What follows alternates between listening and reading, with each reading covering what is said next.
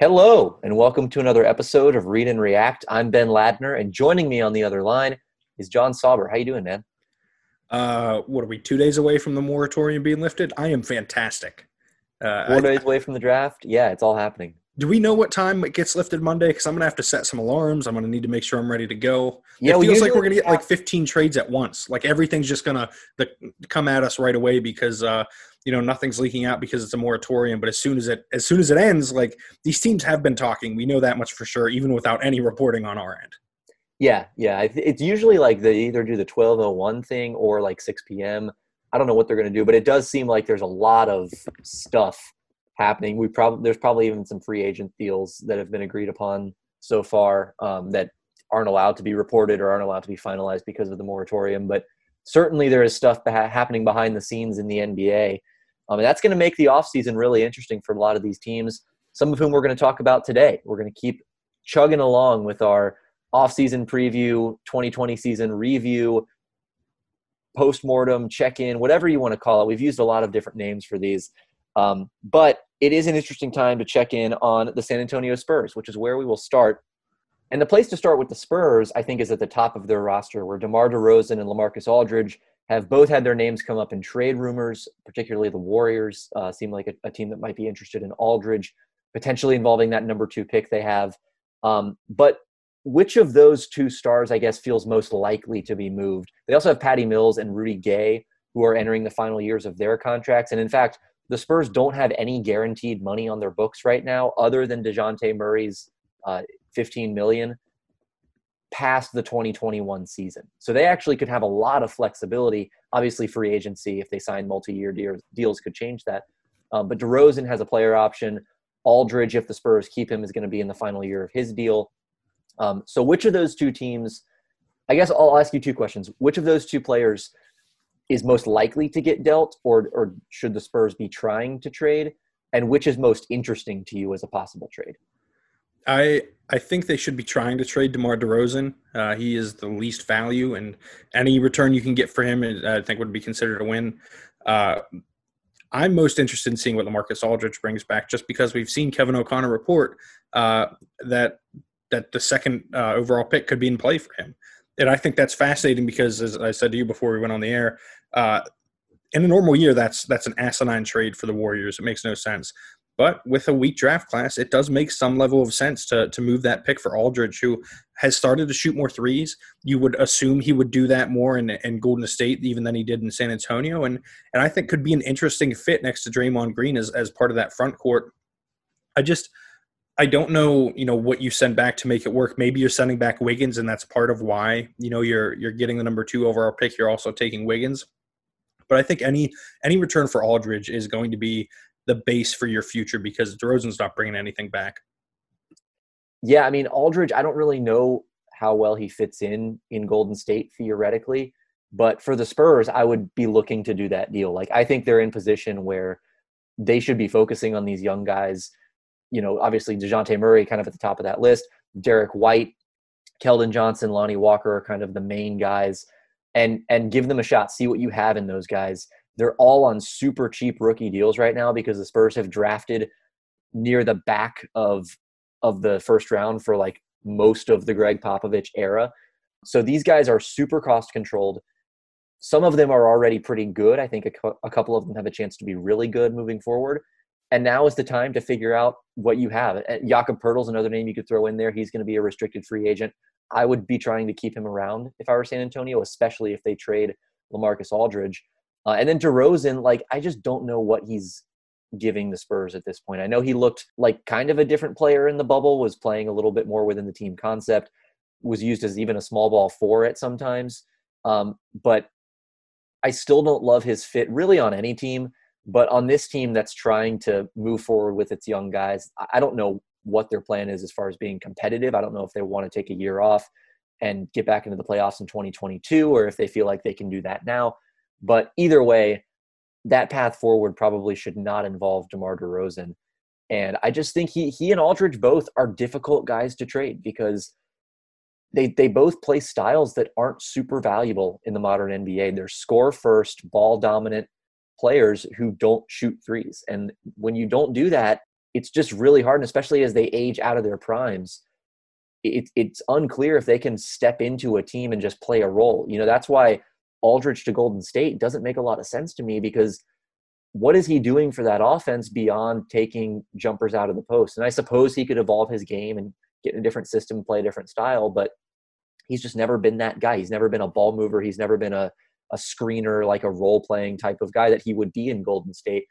So it's just in those situations, I don't know what value those two guys bring, which could make it fairly difficult to trade the two of them. And I'm with you on that. I do think Aldridge definitely has more value because he's shown a willingness to shoot. And even if he becomes a spot-up shooter and just sort of a physical presence in the paint, that has some level of value. Maybe he starts to turn a little bit into Miles Turner, who we've talked about extensively.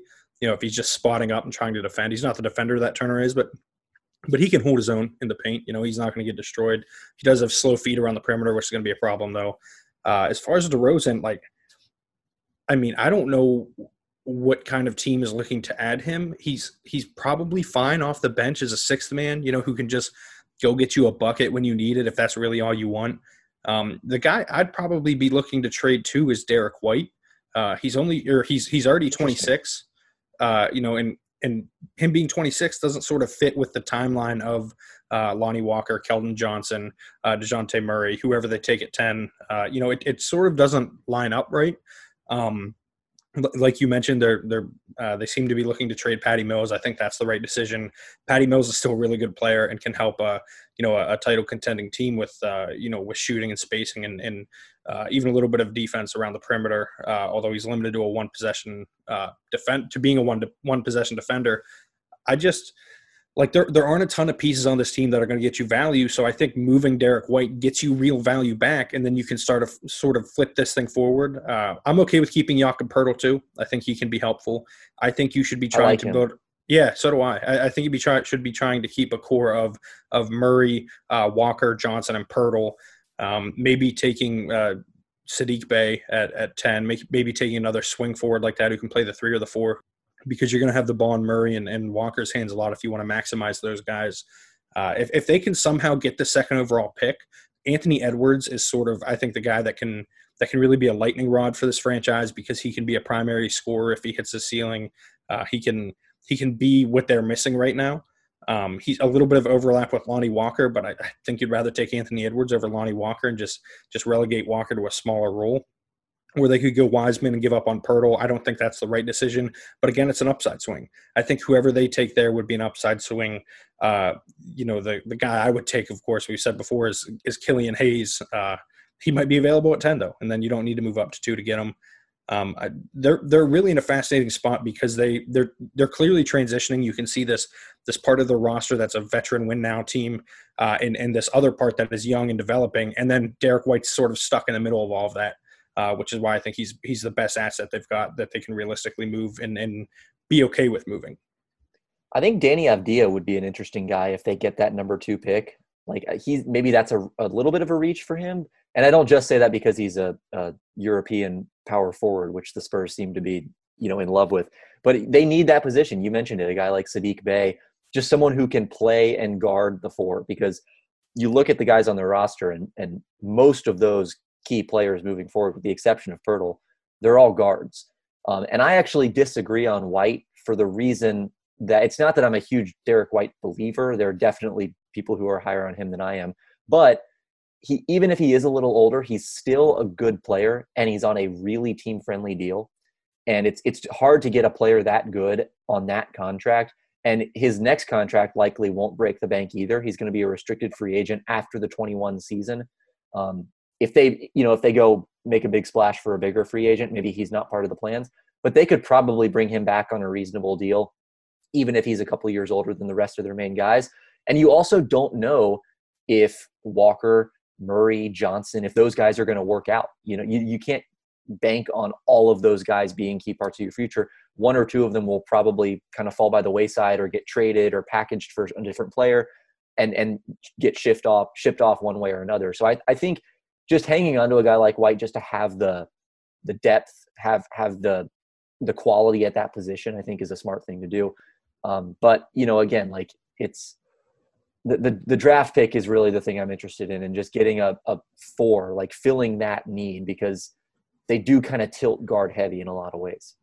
Yeah, I think Avdia fits well if they're trying to win now. To me, he's sort of not ready-made. I think I've compared him before to Dario Saric in sort of the way he plays. He's more skilled and more fluid than Saric is, and he's probably got more upside than being, Saric's upside is probably a sixth man when he was a prospect.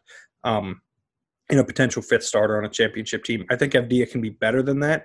I don't know that he is going to he sort of greases the wheels. You know what I mean? Like he's going to keep things going. And I think that's the guy the Spurs need. I think they need. I think they need to swing at the upside more on defense. Okay, so I think Murray is kind of that guy for I do too. Yeah. I do, but one of them isn't enough. Right, but I think the thinking would be that Murray and Lonnie Walker are kind of your high variance creators, and then you get a more solid guy who can play a role at the 4, just because that's a position of need for them. It's not because if they had anyone who could play power forward who was young, I probably wouldn't be saying this, but that's kind of the key need that they have, and this feels like the draft to maybe go get that guy. Well, if they were going that direction, I would go with Isaac Okoro, who has the defensive upside and is a really good defender. Shot is not settled yet. He can create for others. There's a little bit of a Justice Winslow in there, in that he can create for others off the bounce. He can create a little bit for himself. He just can't make shots. I think there's reason to believe in his shot more than there was with Winslow's. And I think I would rather go with that guy who's more of a versatile defender than Avdia, who is going to be pretty limited defensively. Although he is smart defensively, he's just not a good enough athlete laterally. Yeah, and maybe it looks different if Pirtle's behind him. I think he's a pretty good defensive anchor. The Spurs system, all that, but. Let me throw a couple DeMar DeRozan trades at you. Just trade possibilities. These are kind of half-baked. Maybe some of them sound crazy. Maybe some of them are not, the specifics are not exactly worked out. But just sort of think general framework here. Okay, what about DeMar DeRozan to Detroit for Tony Snell? And the Spurs could throw in 2021 swap rights or something, and the Pistons, maybe Luke Kennard could be involved in the deal in some way, to match the salaries and prevent one team to prevent Detroit from taking on too much additional stuff, and then the Spurs could include picks. But that general framework of DeRozan for Snell kind of thing. A DeRozan for Snell would be an immediate no for me from San Antonio. Really? But I think if you get Kennard in that deal, and if Kennard is the centerpiece, then I would do it. Okay, so do you do DeRozan and something involving the 2021 first-round pick for Snell and Kennard? The 2021, if it's protected, if it's lottery protected. Top 8 protected or something, top 10. I think you'd have to protect it more than that. I think it would have to be lottery protected for 2 years, and then you can have it unprotected because getting off DeRozan's contract isn't worth giving up a lottery pick in the next 2 classes we've talked about it time and time again that those classes are too good to give that kind of asset up for. I would be more willing to just tag number 10 overall this year, although I still don't think I would do that, just to get off DeRozan's contract, there's not much time left on it anyways. So that would be expiring after this season, or he's got a player option that he'll likely pick up and then it will expire. Yeah. I mean, for me, that would be a no-go for me from San Antonio's perspective, even though Tony Snell would be more helpful than DeMar DeRozan. It's just not worth giving up. That's what I'm saying. But it's just not what is it really worth it when you're not a playoff team anyways? You know what I mean? Yeah, well, that's the thing. Is Tony Snell helps a good team become better because he can shoot and play defense. But for a team like the Spurs, they actually need a creator. And DeRozan has kind of been that the last couple of years. I don't know. I think in a vacuum, DeRozan's a better player than Tony Snell.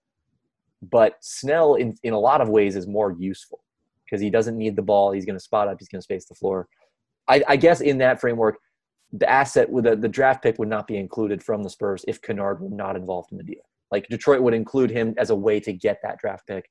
And we talked about Detroit on the last episode as kind of a dumping ground for teams without a lot of who are trying to get off money. That could be a contract that they take on and get an asset in return as well. Yeah, no, I think – like I said, it's all going to come – Kennard is a player that can fit really well with the Spurs long-term, and I think would be maximized with the Spurs, whereas Snell is probably the short-term adjustment is just not worth it to me. I think I still want that pick at least top 10 protected if I'm getting Kennard back even. Okay, how about a sign and trade for Evan Fournier, add in Al-Farouq Aminu for DeMar DeRozan, and a top 8 protected 2021 first. Who? I think it's got to be lottery protected still. Okay, but like, some version of yeah. I get what you're saying. If it is lottery protected, then yes, then I would do that. Fournier and Aminu for DeRozan in that pick. Yeah, I think Aminu. I mean, those guys immediately help you. Not just like the Spurs aren't trying to win now, but they sort of help you build the culture there. Aminu and Fournier are both play really hard. Both are super helpful players who also wouldn't get in the way of their young guys. I think I would do that, assuming the pick is has more protections on it. And basically, I just want to guarantee that I'm not losing a lottery pick for those two guys because I don't think that's worth it. And quite frankly, DeRozan is someone that could actually help the Magic. Like there aren't a lot of situations for him to benefit a team, but the Magic are one of those teams where it's like, okay, DeMar DeRozan has a role here, and we can protect him defensively and just let him go to work offensively. I agree with that. That's kind of why I thought of the Magic, who's a mediocre team that needs some creation. Obviously, that wouldn't be a perfect fit because Orlando's still a little light on shooting, especially if they give up Fournier. But it's the same idea as what we talked about with Russell Westbrook, just the guy who can work with the ball in his hands. He's not going to do anything for you other than have the ball in his hands. But in that role, he can be good enough to kind of lift you because you need that specific thing. But it's tough. You mentioned the Spurs aren't trying to win now. But we don't actually know that. Like the Spurs might be trying to win now because they always do. And for all we know, they might. They could make the playoffs. And I mean, I don't think they will. But I think R.C. Buford Buford's not really in the role as much anymore. I think Pop is smart enough to know that this is not a team that's going to get where he wants to. And he may always have teams competitive, but I think this team can still be competitive and just win 20 to 25 games. Yeah. Yeah, and maybe last year, missing the playoffs for the first time since I think that was the eye-opener. 96. Yeah, that might be the breaking point where they're like, all right, this thing's over. We actually need to take a look in the mirror. So Fournier and Aminu aren't going to help you rebuild, but they help you get off the DeRozan contract. That might be worth something. Okay, next one. Something involving DeRozan for Zach LaVine and to make salaries work, Cristiano Felicio. I would jump all over that if I were San Antonio. I think Zach LaVine is the modern version of DeRozan, except he can move the ball and he sometimes will defend, and he's capable of defending because of his athleticism. We've talked about this before. I think Zach LaVine was so overrated for so long that he is now in the common discourse underrated. Yeah. Zach LaVine he's capable of starting on a championship team. And he's capable of carrying a pretty heavy workload on a championship team. Maybe not as your primary option, but if I'm choosing between him and the rest of the league for to get a shot in the last minute, like he's in the top 5% of guys that you want in that situation. He's really good at creating his own shots, and I think, especially in San Antonio, I think it's sort of an easy fallback to say guys get maximized under Pop. But if Pop can maximize Zach LaVine and the skills and tools he brings to the table, he could become a star, a legitimate star. I think San Antonio probably does have to add a pick there. That's one where I think you offer them 10 this year, like the 10th overall pick, and just move on with it. That pick will have already been made. Well, not necessarily. They could not necessarily. They can, because there will be two. And for what it's worth, I looked this up while we were talking. The moratorium date hasn't been set yet. It's either Sunday or Monday. We don't know the time, so it kind of feels like, and this makes it even better, that they're just like, "Hey, go!" And then all of a sudden, everything is gonna. It's it reminds me of I read this book about a year ago called Boomtown by Sam Anderson. Maybe you've heard of it. I recommend it to everybody. It's one of the most fascinating books I've ever read. But it's a history of Oklahoma City. And it's something I didn't think I would care about. But anyway, I read the book, and the way Oklahoma City was founded was basically all these people gathered around this designated territory. It was called the Land Run. And they said at noon on this day, everyone is going to gather around and someone is going to fire a gun, and everyone just gets to run to a spot and choose it. And that's their land, and they just get to pick it. That kind of feels like how the moratorium might be this year for the NBA. I would support that. I hope so. Yeah, no, we should absolutely there should be a floating moratorium every year where no one knows when it's going to lift, and then just the NBA sends out a tweet, and then all of a sudden all hell breaks loose. That would be amazing.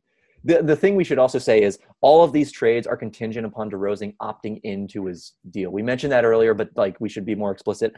he needs to opt into his 27.7 million option for next season for these trades to be possible, or decline it and then they do a sign and trade. That could be another option, but there's no way he doesn't opt in. Like right, that's the thing. It's too much money for him to like. His market is going to be less than that, unless he just wants like a 4-year deal at $18 million a year to take him through. Or a 4-year, $28 million deal so he can get the same amount of money spread out over 4 years. Well, yeah, there you go too. I don't think he's getting 15 to 18 or anything like that a year. No, I don't think he will. Okay, how about a different configuration of the Chicago trade involving Thad Young instead of Cristiano Felicio? That evens the salaries a little bit more. That makes it a little closer. And the Spurs would probably have to attach a better asset to it because Thad Young's a better player than Cristiano Felicio. What do you think about that? I think, again, if then you take out this year's pick, the number 10 overall pick, and then you put in the lottery protected whatever, for 21 or 22 or what have you, and then you do it.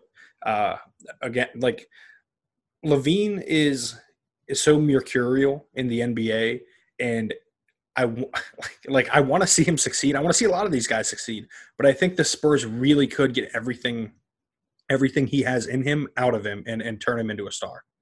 Yeah, and you might say, well, why would Chicago do this trade? Why would they trade for DeMar DeRozan?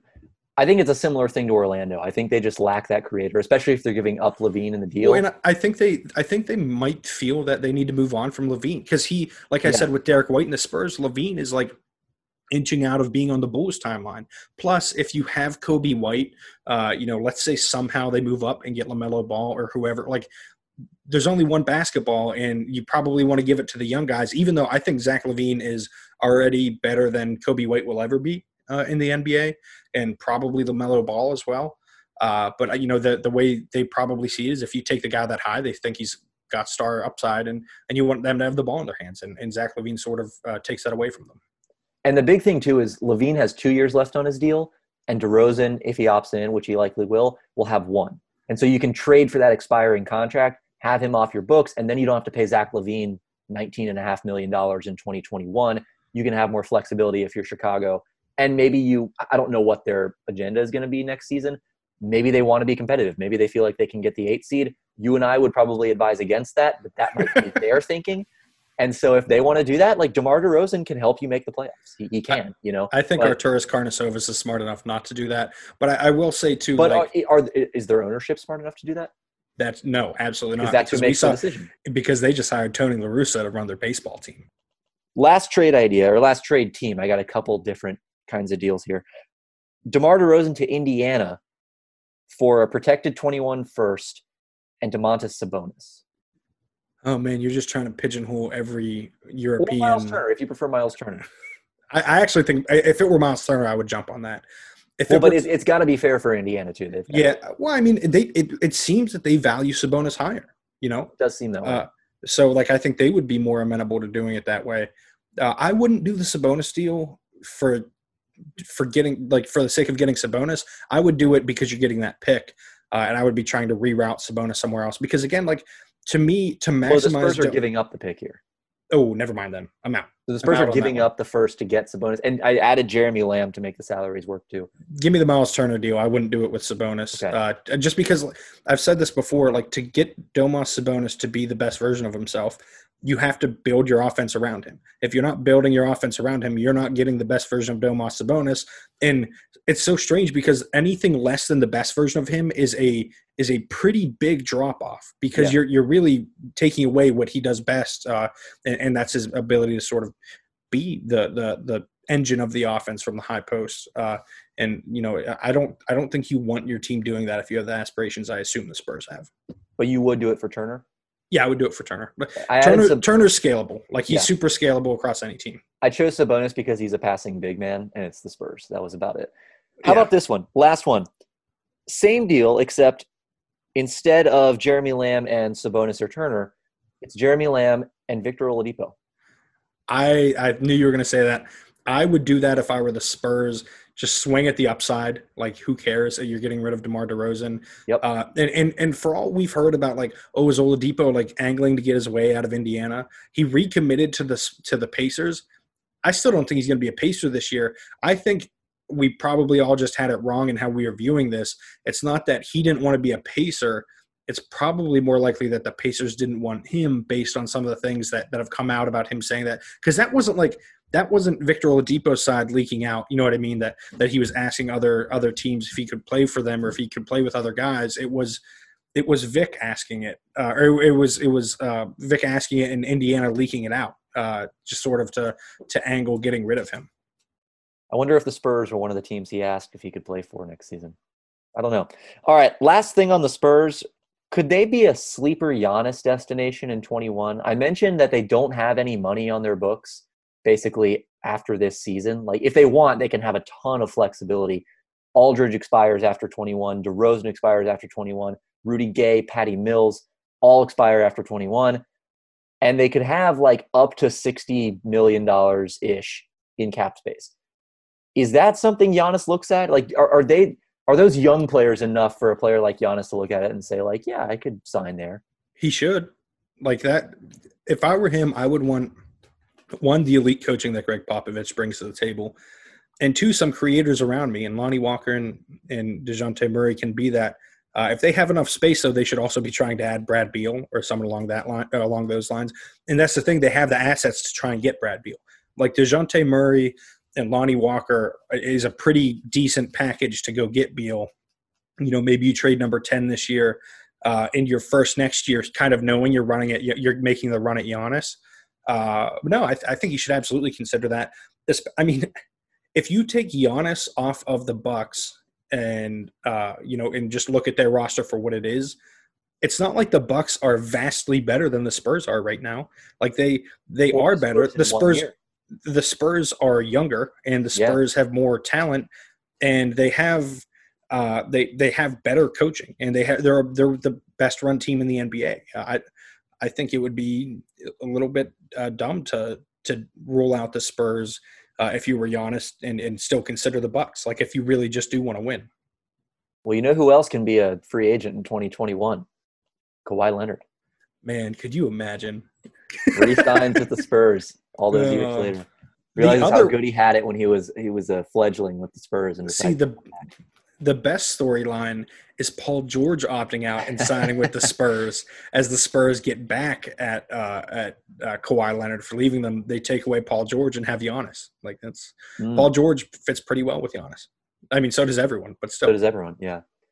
Old Man Winter here. If I had it my way, it would stay winter all year long. Short days, wind chill, black ice, and a good polar vortex. Oh, heaven! Wait, is it getting warm in here? Your cold snap is over, Old Man Winter. Spring has arrived. Spring. Spring is here, which means it's the perfect time to get away in the Hyundai you've always wanted. Visit the Hyundai Getaway Sales Event, where you can get great deals on all of our award-winning Hyundai models, like the tech-filled Tucson and Kona, as well as the spacious Palisade. Enjoy wherever you go with the peace of mind that comes with America's best warranty and 3 years or 36,000 miles of complimentary maintenance. But hurry in, these deals won't last. Add more joy to your journey at the Hyundai Getaway Sales Event. Now get 0% APR or up to $1,500 bonus cash on the Hyundai Tucson. Now, during the Hyundai Getaway Sales Event. Offers end soon. Call 562-314-4603 for details. With the Lucky Land Slots, you can get lucky just about anywhere. This is your captain speaking. We've got clear runway and the weather's fine, but we're just going to circle up here a while and get lucky. No, nothing like that. It's just these cash prizes add up quick. So I suggest you sit back, keep your tray table upright, and start getting lucky.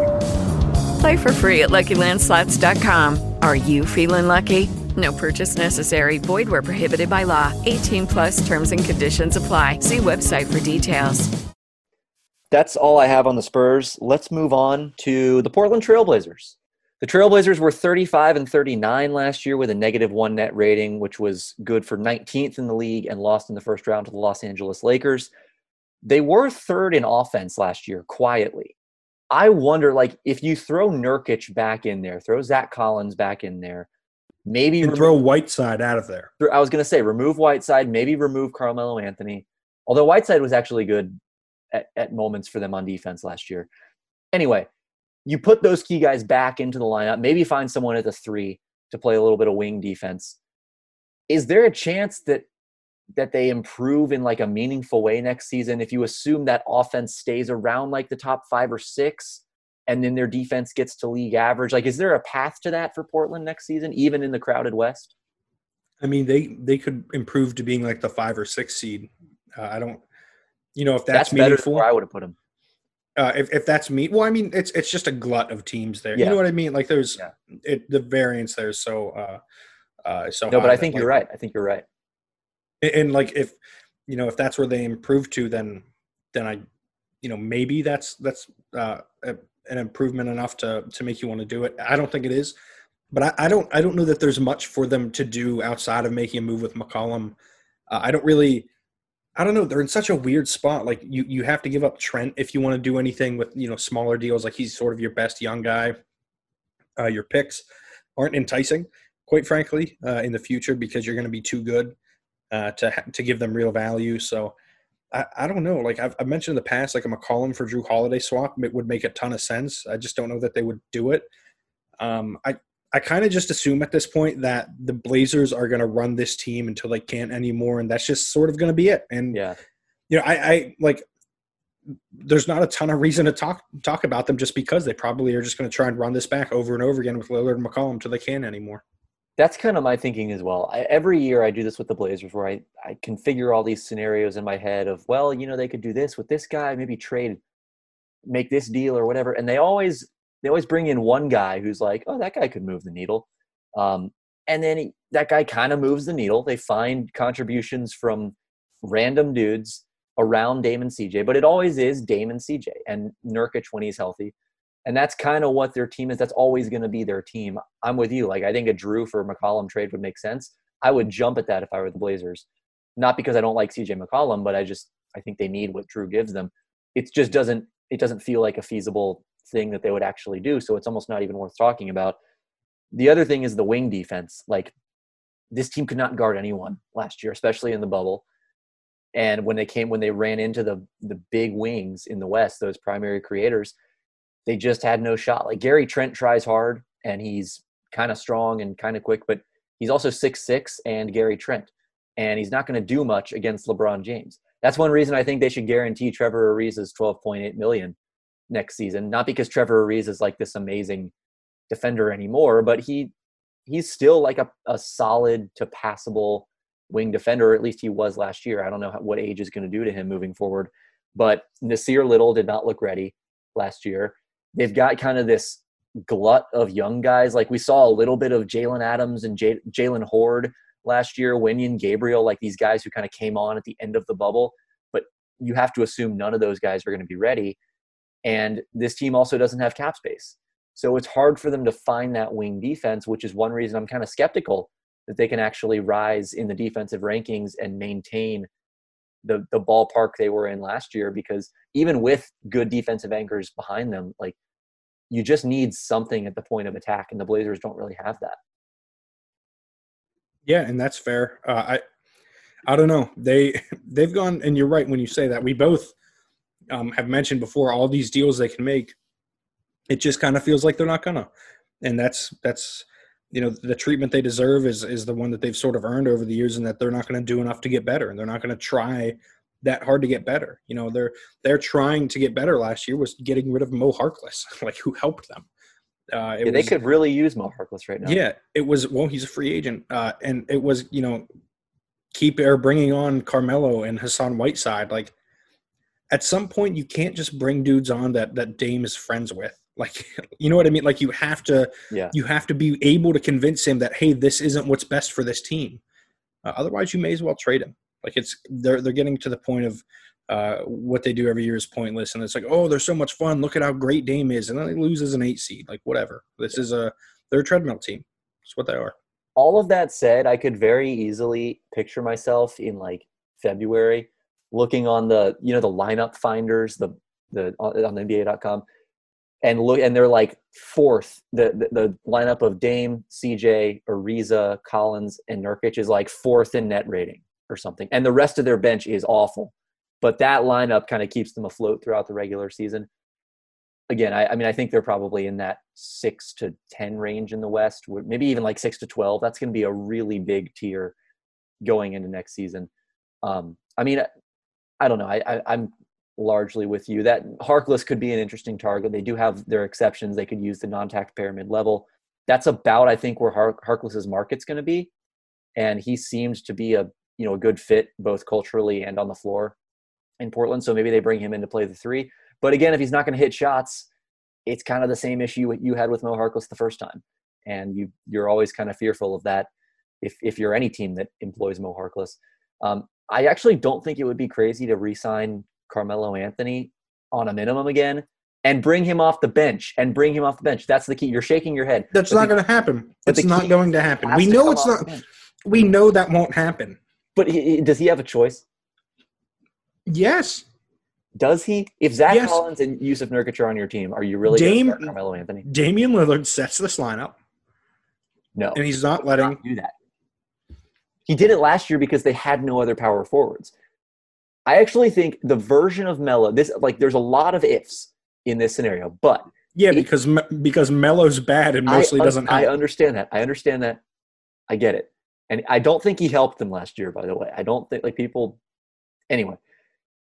The version of Melo they got last season in a bench role, if he's like your 7th or 8th man instead of your starting power forward, can be a useful player off the bench. And I'm going to tell you that not only will Melo not accept that role, but even if he did, he wouldn't be. Sure, he can be, but he wouldn't be because they would still want him out there closing games, and they would want him out there for too many minutes. And that's why I said there's a lot of stipulations to this. But we know that this isn't true. I know. This is like me going I mean, if Ben Simmons can fix a little bit of his shot, he can maybe shoot, which you have done before. 45% from 3. No, that's not that extreme. Yeah, that's how extreme it is to expect Melo to take any role other than the one that he wants right now.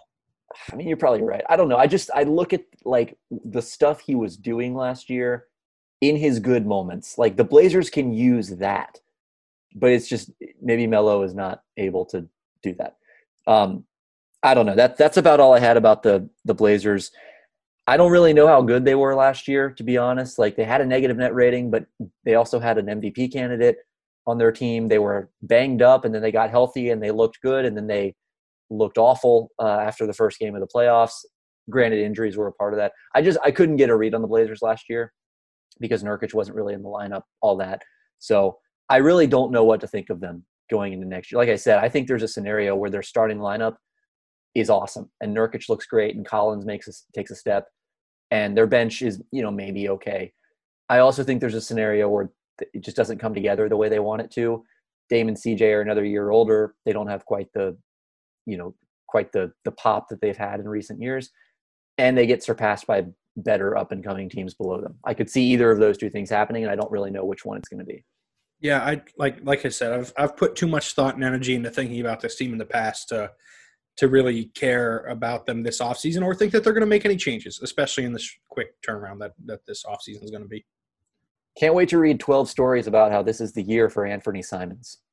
That's going to be a good time. It's going to be so much fun. Or maybe it pivots to Gary Trent Jr. is going to develop into a star. But I actually agree with that take. I think Gary Trent Jr. is good. I think he's good. I don't think he's going to be a star. No, definitely not. But he's good. He's obviously this is a big if, but if he shoots the way he shot in the bubble, you're just hitting on every single, if Dame Lillard grows like a foot and a half, he could be the rim protector. That's a good one.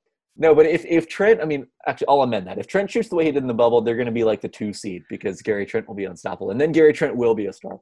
If he shoots like 40%, let's say Gary Trent shoots 40% from 3 on like a healthy volume of attempts. That's a meaningful barometer for them. Like that could meaningfully change things. Then Carmelo Anthony's going to come on the court and undo all of it. Let's move on to another Western Conference team, the Utah Jazz, who were 44-28 last year with a +2.5 net rating. That was 10th in the league, and they lost in the first round in one of the better first-round series we've seen, or at least one of the more entertaining first-round series we've seen in quite some time. My big question is, I don't think they're going to have a super interesting offseason, to be honest. Most of their guys are under contract. It all centers around Rudy Gobert. Right. And I was going to say, can they can they get meaningfully better without doing anything significant in the offseason? Because they will have Bogdanovich back from his injury. He didn't play in the bubble. I was very high on Utah going into last year because I felt like they would have continuity and they would have, the Quinn Snyder system with better players in it. Maybe this is the year where like that continuity actually comes to fruition and they get that chemistry of having a year under their belts with one another. Barring just internal improvement and improved synergy with one another, I don't really see how this team can get a whole lot better this year. Yeah, I mean, moving Mike Conley is probably their best case scenario.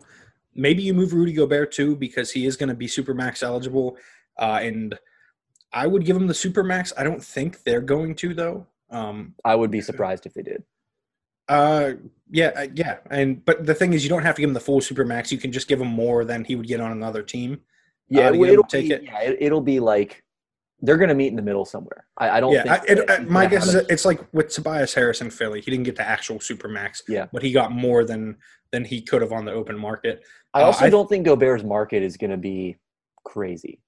Like he's going to be in a situation where the Jazz are going to offer him something, and he's maybe not going to do much better than that on the open market. I'm not sure, especially in a year from now, I'm not sure the league will be in position to feel confident paying a player like Rudy Gobert, superstar money. Yeah, I mean, it depends on the team. Like if the Celtics could give him that money, I think they should and would. Like that, like Gobert kind of puts them over the top. Like we talk like someone like Miles Turner would do that. Rudy Gobert is the next level of that.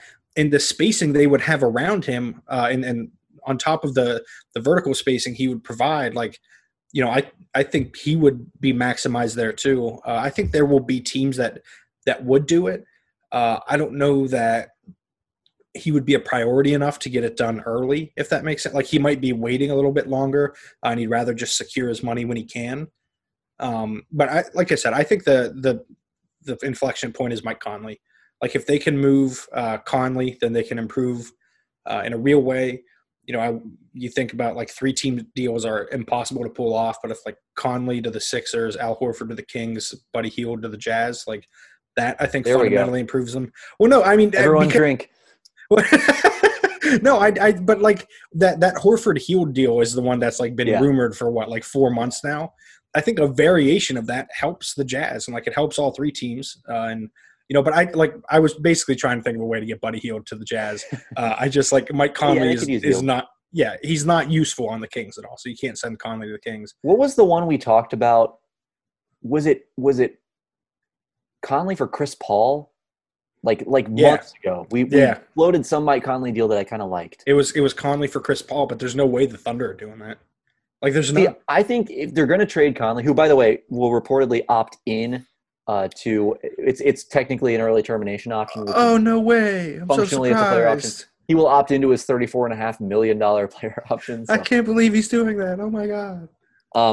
So if they're going to trade Conley, to me they trade Conley for like a forward or a kind of an off guard because I think Donovan Mitchell is a point guard. I think he's a primary initiator.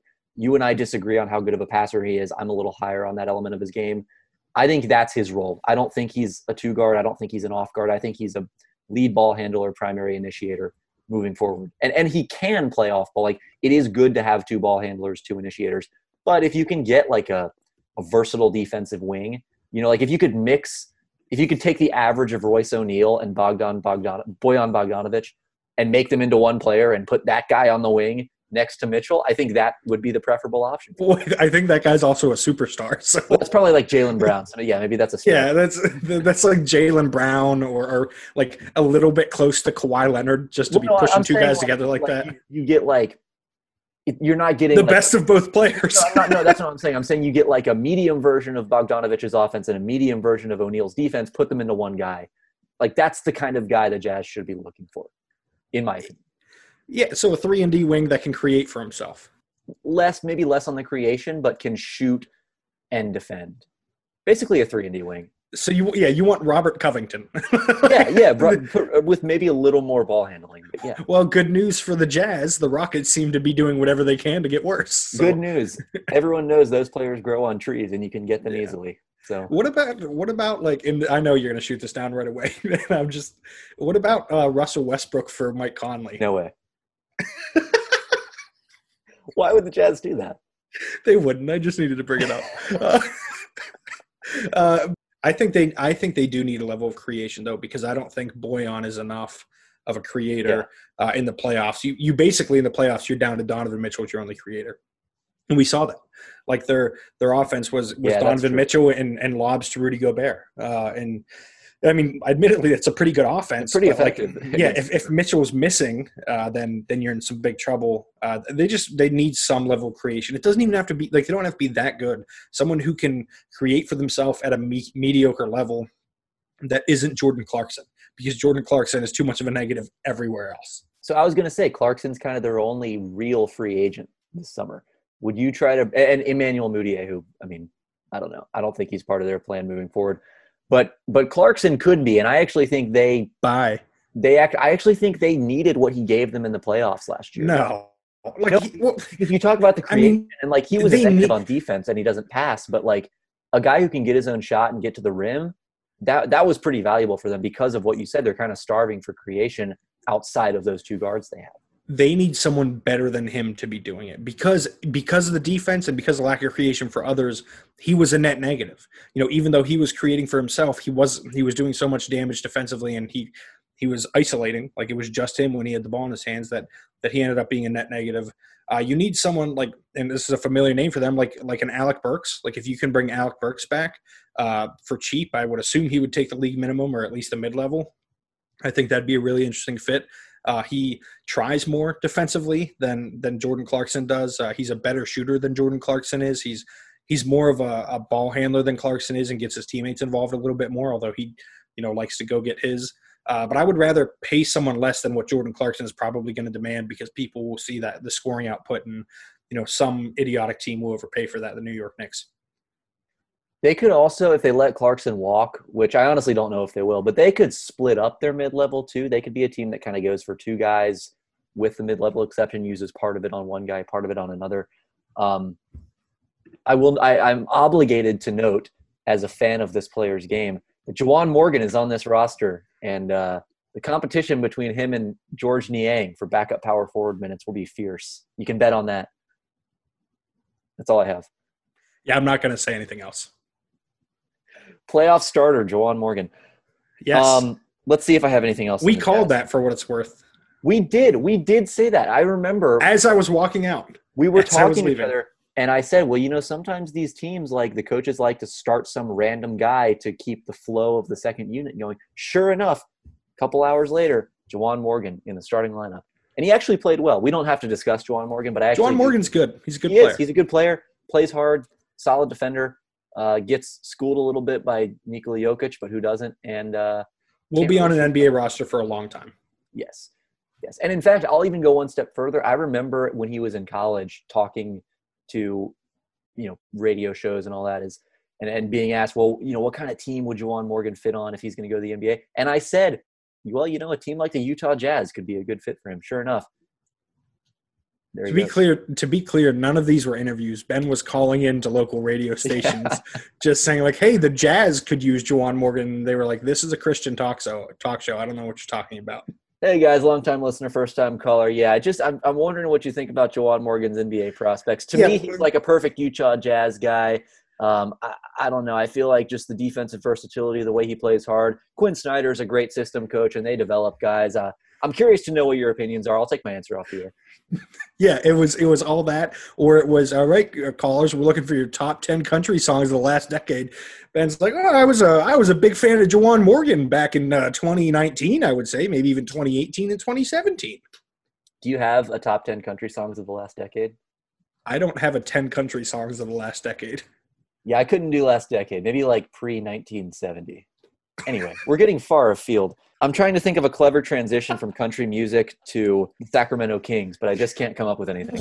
Old Man Winter here. If I had it my way, it would stay winter all year long. Short days, wind chill, black ice, and a good polar vortex. Oh, heaven. Wait, is it getting warm in here? Your cold snap is over, Old Man Winter. Spring has arrived. Spring. Spring is here, which means it's the perfect time to get away in the Hyundai you've always wanted. Visit the Hyundai Getaway Sales Event, where you can get great deals on all of our award-winning Hyundai models, like the tech-filled Tucson and Kona, as well as the spacious Palisade. Enjoy wherever you go with the peace of mind that comes with America's best warranty and 3 years or 36,000 miles of complimentary maintenance. But hurry in, these deals won't last. Add more joy to your journey at the Hyundai Getaway Sales Event.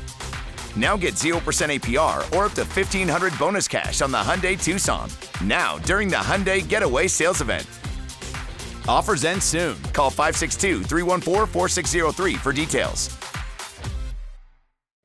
The Sacramento Kings were 31-41 last year, negative 2.8 net rating, which was 21st in the league.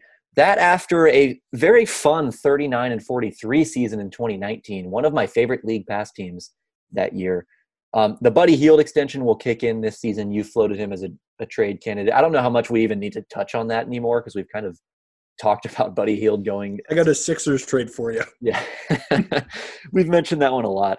But what can they do to kind of get back to that 2019 Sacramento Kings? I mean, other than like replace Luke Walton with Dave Yeager again.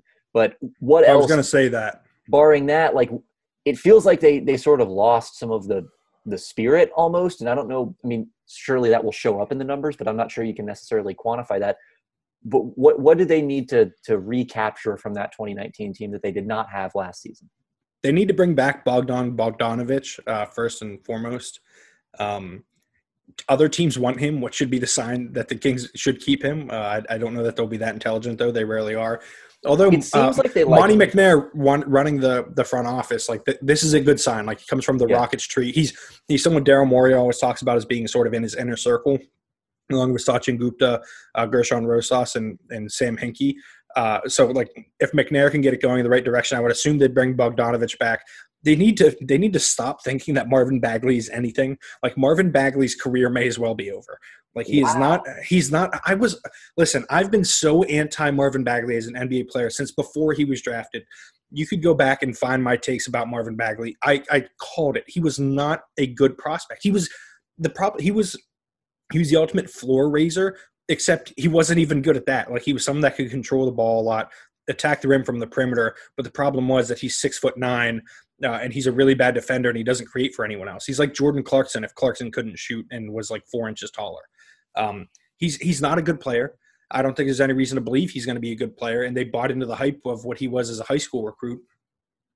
Sort of like, for comparison's sake, potentially Cole Anthony could be that in this year's class. The guy that people refuse to let go of the hype and they get overdrafted because of it. At least Anthony, though, might have a role in the NBA. Bagley's he's a non-player. I wouldn't want him on the roster. I don't think he adds anything to a team. He takes away minutes from guys that should be getting them, like Harry Giles, who they let go, which is, I think, going to go back as a pretty big mistake. This is a really depressing team, especially for De'Aaron Fox, because De'Aaron Fox is good. But who else on this roster other than – so you have Fox, you have Rashawn Holmes, you have Bogdanovic, and you have Buddy Hield. Is there anyone else even good on the roster? That is a good question. Nemanja Bjelica is fun when he's hitting shots, but when he's not hitting shots, he's bad. Well, the problem, you look at their roster, how many of these guys are even going to be on the team beyond when their contract runs out or they get traded? I mean, Harrison Barnes makes a bunch of money and is under contract for a long time, but there's no way he's a long-term piece of this team. Although he is the same age, I believe, as Bogdanovic and Buddy Hield, which is kind of hilarious. That's one of my favorite stats in the NBA. Anyway. Just guess Harrison Barnes' age. In 4 years, I'm going to guess 38. I think in 4 years he'll actually be 32. So, but it doesn't matter. The point is that Harrison Barnes will not be on the Kings for much longer. I wouldn't imagine, or at least he shouldn't be. So, I mean, the question you pose is a good one. How many of these guys are even going to be on the team? They declined Harry Giles' option for some reason. I don't know why they did that. They could have had him under team control, and now it seems like he's just not going to be part of their plans. It's been a mismanaged team, obviously, and that's even if they have competent people in place now, they still have to undo all of the incompetence that came before them. And thank God they have De'Aaron Fox, someone who you can at least convince yourself is a star level point guard moving forward. But, Hield, it might come down to Bogdanovic or Hield, and that's not an obvious answer to me. Like, I think there are cases for both sides there. And who else? I'm not even sure Rashawn Holmes is a long-term piece there. You seem to be he's a good backup 5. He could potentially be he played like a starting 5 last season. Like, if he plays like he did last year the rest of his career, he's a good starting 5. We just only have 1 year of a sample size of it to base it off of, because the rest of his career has been energy big off the bench that can catch lobs and that can get lost on defense. But he was good defensively this past year. I agree. But again, is that just a 1-year blip, or is that something you're really building around in the future? They need rim protection and creation, but it's just not clear where they're going to find it. They don't have cap space this summer. They could offload Harrison Barnes onto some team to create cap space, but what are they really doing with that space? They're not going to be a destination, and they wouldn't be able to create enough space to get like a real needle mover, even on the wing, which is the position they really need kind of shored up. So I don't know. It's just they made this step forward a couple of years ago, and now it feels like they're just slipping backwards. Like, even last year, I don't even know. They made the Suns a mistake. They tried to cash in when they were close to the playoffs. They thought they were closer than they actually were. I think like there's a lot of things we could talk about, like flipping Harrison Barnes, flipping Buddy Hield, a sign and trade with Bogdan. But I think there's only one question that actually matters or fundamentally changes things, and it's at what point do you cash in on De'Aaron Fox and really just start over? Yeah, can they do that though? They haven't made the playoffs in so long. Like, they might just ride out Fox just to get to the playoffs. At this rate, I don't think they'll get to the playoffs. Yeah, they might not. Like, there's no reason to believe they will. The West is so good this year. Fox is extension eligible, I believe, this year as well.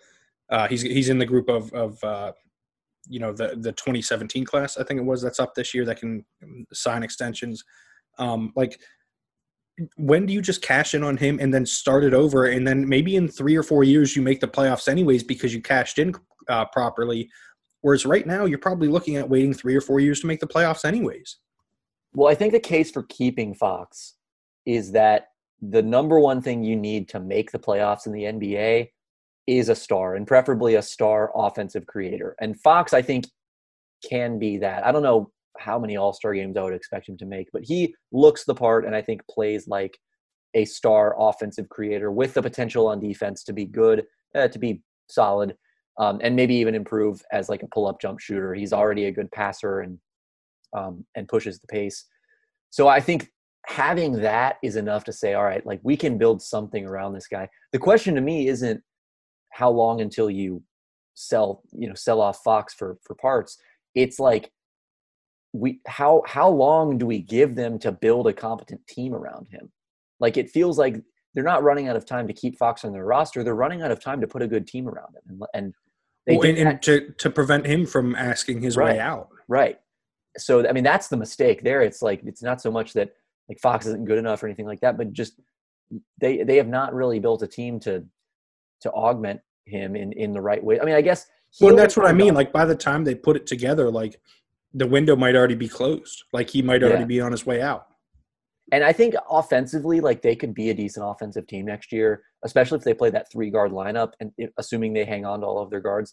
Like, that was the thing in the 2019 season. I was going to bring this up. Their pace fell off a lot last year, and they weren't playing in transition as much. They weren't playing as fast. And remember, most of the success they had on offense in 2019 was because they were getting the ball to Fox. They were pushing the ball up the floor. Buddy Hield was shooting 18 pull-up threes a game. Bogdanovich was coming into his own as a passer and shooter, and Fox was running the show with, setting up dunks and threes on the fast break. And they kind of got away from that last year, and I don't really understand why. I asked Luke Walton, basically, why aren't you guys running as much anymore? And he basically gave a non-answer, and he's like, yeah, we're conscientious of our pace. He should have said, because I'm not a good coach. But he basically said, we'll get the pace to where we want it to be, which is not like really an answer. It didn't really tell me anything, but I figured I would ask it anyway. So I never really got clarification on that, and I don't think we've gotten clarification on it since. I think we've got the clarification that Luke Walton isn't a good coach, and he's such a bad coach that Buddy Hield won't answer his texts. Well, yeah, maybe Buddy Hield won't be on the team next year, but that might be the number one thing they can do next year is just run. Like, you have De'Aaron Fox. If you're not going to run and score in transition, well, and you have Rashawn Holmes too. De'Aaron Fox. Like Holmes is the perfect big to have with that. Yeah, and because he can just run. Offensive two guard. Like, yes, you want these guys running, getting in transition, getting easy shots. Anyway, bad coaching. Yeah, I mean, as much as you've kind of trashed Dave Yeager, it seems like he was making. Well, it's just Yeager was a good coach. He just shouldn't have been yelling at guys for no reason. Yeah, I agree. Or for doing the right things. Yeah. I still maintain Harry Giles is good. I think you agree with me. I like that guy. Yes, Harry Giles is the ideal modern five. Offensively, you can play him from the high post. He's a lot like Domas Sabonis. Defensively, Dude, super switchable. Passing. He's a rim protector. Harry Giles, I still believe this, and I would never let go of this, even if he flames out and never makes it a real career. I think he can be a star. Like, I think Harry Giles can be a star in the NBA as the Sabonis engine on offense and a switchable rim-protecting big on defense. Like, Harry Giles is good. And you can see sort of getting that athleticism back after he had the ACL tears that sort of, dropped him off the face of the earth when it came to draft rankings, and he had spent so much time recovering from. But, like, it's still there. It's all still there. Like, the main points of his skills are all still there. And I think he's got enough touch to extend his range, too. Like, the Kings giving up on Harry Giles is hilarious and perfectly on brand, and I would bet if Monty McNair were there, it wouldn't have happened. I'm not sure about a star. I think he can be a quality backup big man or even a solid starter, like, in a lot of ways. He needs to bulk up and get better on defense. Like you mentioned, the switchability, but the rim protection is not there right now, and he doesn't have that back line, those backbone qualities that you want from a center. But, man, like, I would tune into Kings games last year just to watch that guy pass the basketball. It was unbelievable. I love watching him facilitate from the high post and hit cutters and kick the ball out. Like, he has, for a young guy, you never see young big men be able to pass. I mean, Jokic is an exception. He's the best passing big man of all time. I guess Marc Gasol came into the league with a little bit of this.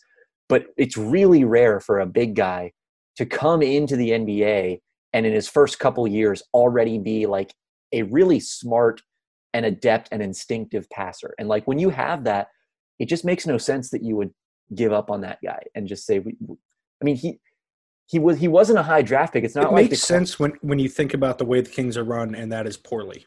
Well, yeah, and it's not like he had this high rookie salary that you were turning down. You couldn't afford to pay him. They just declined his option seemingly because they don't think that he should be on their team, which is crazy to me. Anyway, idiocy. Well, yeah, there you go.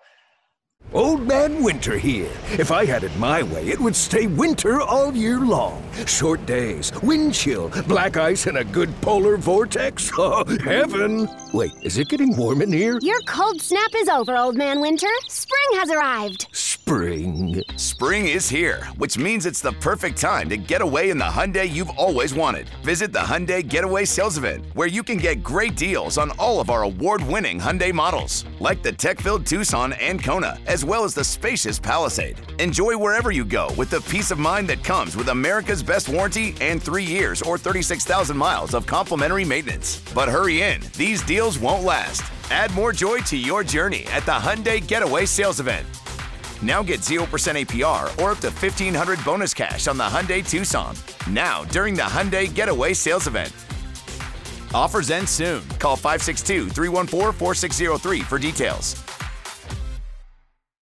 Let's close things out here with the Cavs and the Magic. Well, we can start with Orlando before closing out with possibly the most depressing team in the NBA. I would have said the Magic, who, by the way, 33-40 last year with a negative 0.2 net rating, which was 14th in the league. They and the Suns were, like, right there in the middle, league average. They lost in the first round to the Milwaukee Bucks after taking game one off of the Bucks and then proceeding to lose the next four. I would have said 4 months ago, however long it was, that Jonathan Isaac was playing basketball, that it would be smart to trade Aaron Gordon for this coming season. Now, given Isaac's injury situation, I'm not totally sure about that, but I'm also not against it anymore. Do you come down on either side of the Aaron Gordon situation for them? I don't think Aaron Gordon's part of the problem for them. If he helps them get what actually makes them better, and that's a primary creator offensively, then sure. Well, that would be the idea. Yeah, it's not that he's hurting them now. It's just that he can help you get something that you need a little bit more. But I don't like the guys we talk about as being available, like DeMar DeRozan. Like, I'm not giving up Aaron Gordon for him. I'm not giving him up for Russell Westbrook. Like, you know what I mean? Like, yeah. It would have to be an actual real creator, and who is that? That's like, is it Kyle Lowry? Is that who you try to go get? Is it CJ McCollum. Like, it would have to be that kind of guy for me to give up Gordon, because I think Gordon is good. Like, Gordon is a good NBA player, who is on a good contract, and I'm not giving that away. I agree. The other problem is you need to trade for someone who's, preferably you'd want to trade Aaron Gordon for someone who's young, because you're ideally, theoretically, you're putting him with Jonathan Isaac to grow moving forward. And maybe Isaac just isn't that player anymore, which would really be a shame. But Aaron Gordon's also only 25. Yeah, he's young too. So, they're under no obligation to give him up. I think the thinking would be that a team looks at Aaron Gordon and says, we can do something with that. Because I'll tell you, like, Aaron Gordon, like, he might be underrated at this point. I think he's a good passer. I think when he wants to be, he can be an unbelievable defender, at least on the perimeter, switching across multiple positions. He can score, he can get his own bucket, but that's not really his game. So I think if a team that has the ability to put him in a situation, like, lots of people have made the Draymond Green comparison before, and he's not Draymond in a lot of ways, but I think he can be Blake Griffin with the Pistons. Yeah, but with prime Blake Griffin athleticism. Right. And like, awesome that's who Blake Griffin should have been the whole time. Yeah, and maybe not quite as good a three-point shooter as Blake is now, but the point stands. He could be. He reasonably could be. Maybe, but the idea is that he's a connective passer. He's making plays off the dribble. He can play either situation or either role in the pick and roll, pick and pop, whatever you want to do. You can put him all over the floor, on ball, off ball, dunker spot, perimeter, corner, anywhere you want. He can affect the game. And then on the other end, he's switching across 5 positions. He's improving as a help side defender, which he's not quite there yet. But, like, I think that is if a team looks at him and says, Orlando's not getting that out of him, but we can, and then they blow the Magic away with an offer, I think that would be the situation where you trade him, because they can say, we have Jonathan Isaac who can do a lot of the same things, and we feel confident in him moving forward. We might as well get some assets now for Gordon. Golden State offers you number 2 and Andrew Wiggins for Gordon. Do you take it? Oh, gosh. I would definitely offer that if I were Golden State, but I think I might take that. I really like that, actually. I think the problem is, if you get rid of Gordon, I think you should probably start looking at moving on from Vucevic too. Yeah, and that would be the thinking, is they need the primary creator to be good now, but they also don't need to be good now. Yeah. So they sort of have these competing motivations. Like, they can make 2 kinds of trades. One is sell Aaron Gordon and move kind of toward the future. The other is acquire, like, a Russell Westbrook type and be good now, or be mediocre now. I think, like, Vucevic to the Rockets for Westbrook, as long as you're getting more back than just Westbrook, like, makes sense for both teams. And you may as well see if Mo Bamba's any good, because they refuse to try it right now. And, like, at some point you have to figure it out. I also think, like, Vucevic to the Celtics, there's a deal to be made there. We talked about the Celtics already at length, but we may as well talk about this a little bit now, because they're rumored to be looking at, trying to get Drew Holiday, which means they would have to move Gordon Hayward or Kemba Walker. And if Kemba Walker is available, that sort of fits with the Magic need. And I would give up Vucevic to get that.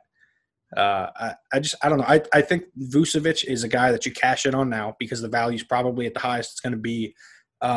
And you can probably cash in on Gordon too, and then continue to move forward with, like, Markelle Fultz and Mo Bamba and, Jonathan Isaac and these other guys that you continue to add slowly to the mix. Like, and guys like Chuma Okeke, who they drafted last year, has a ton of upside, who should be playing this year after tearing his ACL.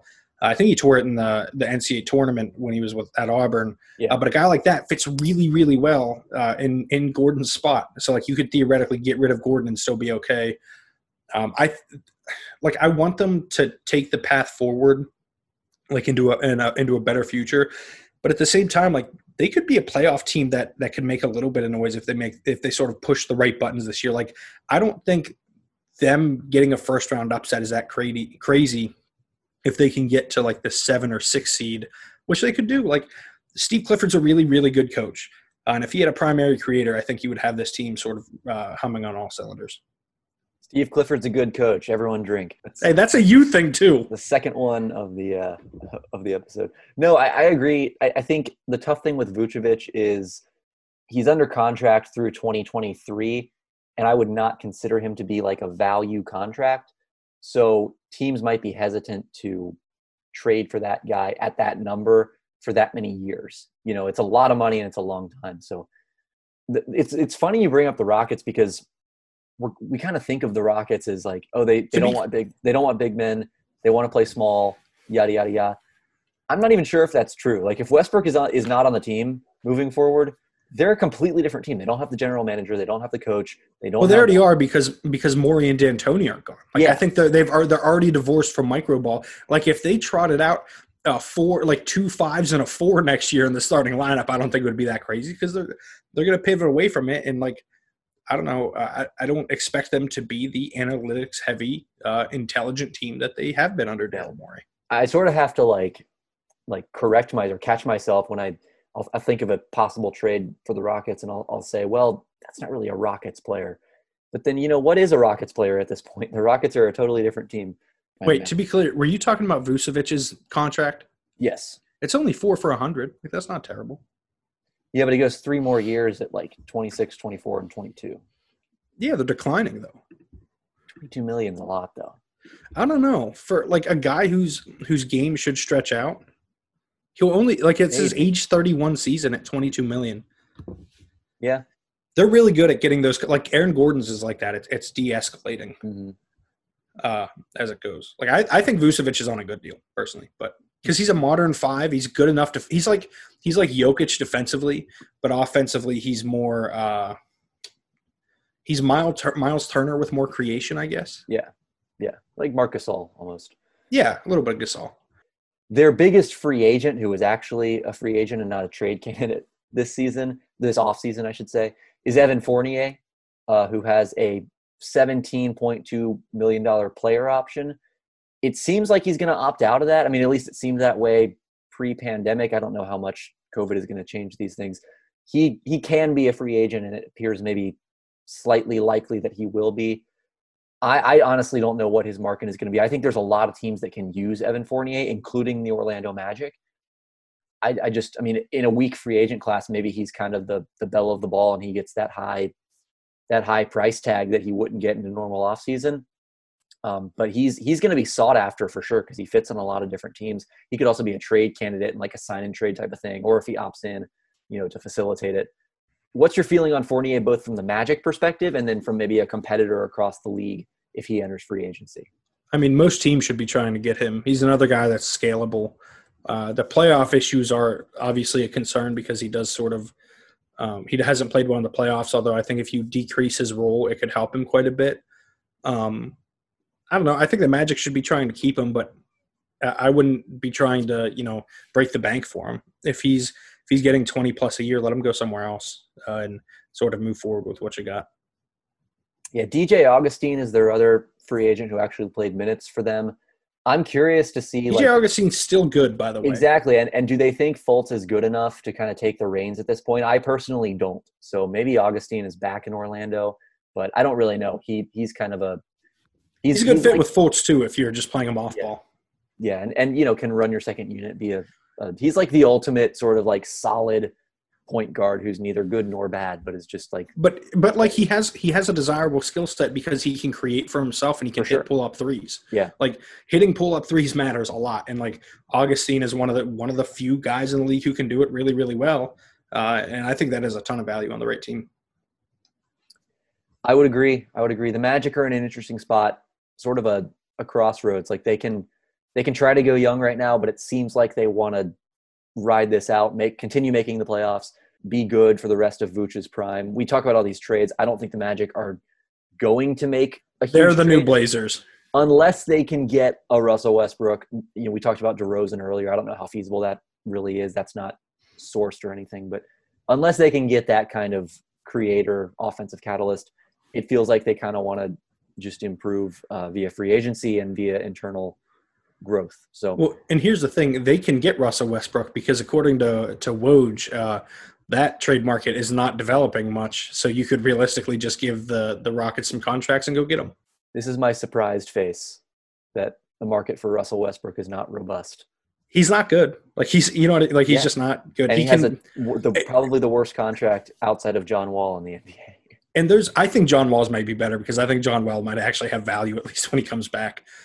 There's one team in the NBA, I think, that Russell Westbrook genuinely makes better and doesn't just artificially raise the floor like he would in like Charlotte or Chicago, and it's the Magic. Like I think he actually makes that team better. Well, speaking of UCLA alums who are past their primes and on some of the worst contracts in the league, let's close out with the Cleveland Cavaliers, who will still employ Kevin Love, who they signed to an extension a couple of years ago. Will they? Through the 2023 season. Will they? Well, probably, because are they going to be able to trade him? I mean, I would think so. You think so? He has some desirable skills. I would be shocked if someone trades for him. I don't know. I don't think I would be shocked. I think there are teams out there that could use Kevin Love. Like this is for sure. But are there teams out there that are going to pay $31 million a year for Kevin Love? Do they have a bad contract to take back? Because Andrew Wiggins is still there. Yeah, I mean, I've thought about the Golden State fit. I don't really love that, and especially on the contract. It runs so long. That's the thing. Maybe he gets traded by 2022 or something. But right now, to trade for that deal at that price for that length that would be bonkers to me. It would be very much a usual Kings move, but with Monty McNair in charge. I don't know that it's one that they make. It does smell like a Knicks move, though, because he is a 4, and we know they love their 4s. I keep forgetting the Knicks exist. Anytime I say this thing is not going to happen, it would be too stupid, I always forget the Knicks exist. That's right. Well, the first note I made for the Cleveland Cavs is, yikes. Here's the bright side for the Cavs, okay? They have Darius Garland, Colin Sexton, Cedi Osman, and Kevin Porter Jr. on rookie scale deals. Okay. The downside is that we do not know. It is unclear if any of those players are good or will be good anytime in the near future. And the team is saddled by the Kevin Love deal and probably another year of Andre Drummond at $28.7 million, for which he has a player option this summer and appears likely to opt in. So he was good, though, for what it's worth in Cleveland. Like, I thought Andre Drummond wasn't – Defensive Player of the Year candidate. Okay, I wouldn't go that far. But I thought Andre Drummond played good defense for the first time in a long time and was himself offensively, which is fine. But, like, there are 2 guys on this team that I think can be starters long-term of the young guys. It's Darius Garland and it's Kevin Porter Jr. I don't want anything to do with Sexton. Like, Cedi Osman is just a bench guy long-term. And, like, outside of that, there's nobody else there. Maybe Dylan Windler. I will say Dylan Windler is good, too, and has a chance to be a starter long-term. So 3 guys with that upside, but who knows if any of them will hit. I really like Porter Jr., Windler, and Garland, though, and think that's at least the solid foundation of a solid rotation. Like, maybe you have 2 rotation players and a starter there, maybe 2 starters and a rotation player. I don't know, but like I think it's something. It's just they should try to be really bad again this year and go get Cade Cunningham and rectify that issue. Well, hey, you get those guys you just mentioned. You get Alfonso McKinney and Ante Zizic to make some all-star teams, and you're right there. Yeah, just as likely as Carmelo Anthony accepting a bench role with the Blazers. Yeah, I think a Drummond opting in and trading him is maybe a thing. So, yeah, that could be. But, again, it's like, who is trading for Andre Drummond? I'm not sure there's a player whose skill set has been, like, more passed by in the last 4 years than Andre Drummond. If he's genuinely going to be at least a good defender, yeah, like that changes it. I think that changes the equation quite a bit. Yeah. Like then teams like the Celtics should be after him. The Rockets, actually, you know what? It feels like it's so hard to pivot away. You're right, from the way that we think about the Rockets. If the Rockets are going to be run poorly, Andre Drummond is definitely a guy that they're going to target. Well, because his name, if you remember back to like a year ago, was rumored with the Hawks. And then the Hawks traded for Clint Capella. So now the Rockets didn't have a center, but that was fine because they didn't want a center. But if they want to go back that route, like that might not be a terrible option. But again, he's fine with James Harden too. Like the fit there is like he's not hurting James Harden. If he's a good defender, he's what they need at the five. You know what I mean? Like, so is this okay? Is this? I don't think it noticeably makes the Rockets worse. No, I don't think it does. I just wonder if they want to pay him on that deal. I mean, it is expiring if he opts in, so you have that. You don't have to re-sign him, or you can re-sign him at a much lower number. Are the Cavs? I mean, I would say this would be a logical like Drummond for Westbrook type of deal, but the Cavs already have all these guards, so are they really going to block those guys with a guy who has to have the ball in his hands? And like if they had Westbrook and Love, they might accidentally fall ass backwards into the playoffs, which I think would be pretty funny. To see them sort of, it would, but like, I mean, Dan Gilbert's not a good owner. Like, you know what I mean? It's not like this is a guy who's right. So like, let him tank it all the way. Like, let him destroy the team from the inside. I do think JB Bickerstaff is a really good coach though, and we'll get the most out of this team. I don't know. Like, they got to hit on this pick, but more importantly, they can't let any of these guys hit until at least next year. So then they can get another top 3 pick, probably for the next 2 years, honestly. Well, fortunately for them, I don't think they'll have to try too hard to get a high draft pick. So, that's right. With that, let that mark the end. All 30 teams, maybe. Finally. Yeah, I hope we didn't miss anyone. I don't think we did. We are finally through our team post-mortem series, which turned into a season preview series along the way somewhere. John, that's good work. We knocked out the whole league, and all of this could become irrelevant by the time the moratorium gets lifted on Monday. So look forward to that. Yeah, I don't know if it's good work, but it's definitely work. It was definitely work. Well, we're through it now. We appreciate anyone who is through this podcast now and has listened all the way to the end. John, you and I will have episodes coming out in the near future. We'll discuss the draft a little bit. That'll take us right up to the start of free agency. We'll obviously have everyone covered through all of that and cover all the big signings. And then the season's here. And that's, we kind of dive right into it. So I'm looking forward to it. You'll probably get a post-draft podcast too, I assume, from the two of us. And I'm guessing anytime something massive happens, you'll probably hear from us as well. It'll be a happening time in the NBA. So that it will. Everyone stay tuned. We'll talk to you next time. And John, I will talk to you later. Talk to you soon. Old Man Winter here. If I had it my way, it would stay winter all year long. Short days, wind chill, black ice, and a good polar vortex. Oh, heaven. Wait, is it getting warm in here? Your cold snap is over, Old Man Winter. Spring has arrived. Spring. Spring is here, which means it's the perfect time to get away in the Hyundai you've always wanted. Visit the Hyundai Getaway Sales Event, where you can get great deals on all of our award-winning Hyundai models, like the tech-filled Tucson and Kona, as well as the spacious Palisade. Enjoy wherever you go with the peace of mind that comes with America's best warranty and 3 years or 36,000 miles of complimentary maintenance. But hurry in, these deals won't last. Add more joy to your journey at the Hyundai Getaway Sales Event. Now get 0% APR or up to $1,500 bonus cash on the Hyundai Tucson. Now, during the Hyundai Getaway Sales Event. Offers end soon. Call 562-314-4603 for details. Lucky Land Casino, asking people, what's the weirdest place you've gotten lucky? Lucky? In line at the deli, I guess? Aha, in my dentist's office. More than once, actually. Do I have to say? Yes, you do. In the car before my kids' PTA meeting. Really? Yes. Excuse me, what's the weirdest place you've gotten lucky? I never win and tell. Well, there you have it. You can get lucky anywhere, playing at LuckyLandSlots.com. Play for free right now. Are you feeling lucky? No purchase necessary. Void where prohibited by law. 18+. Terms and conditions apply. See website for details.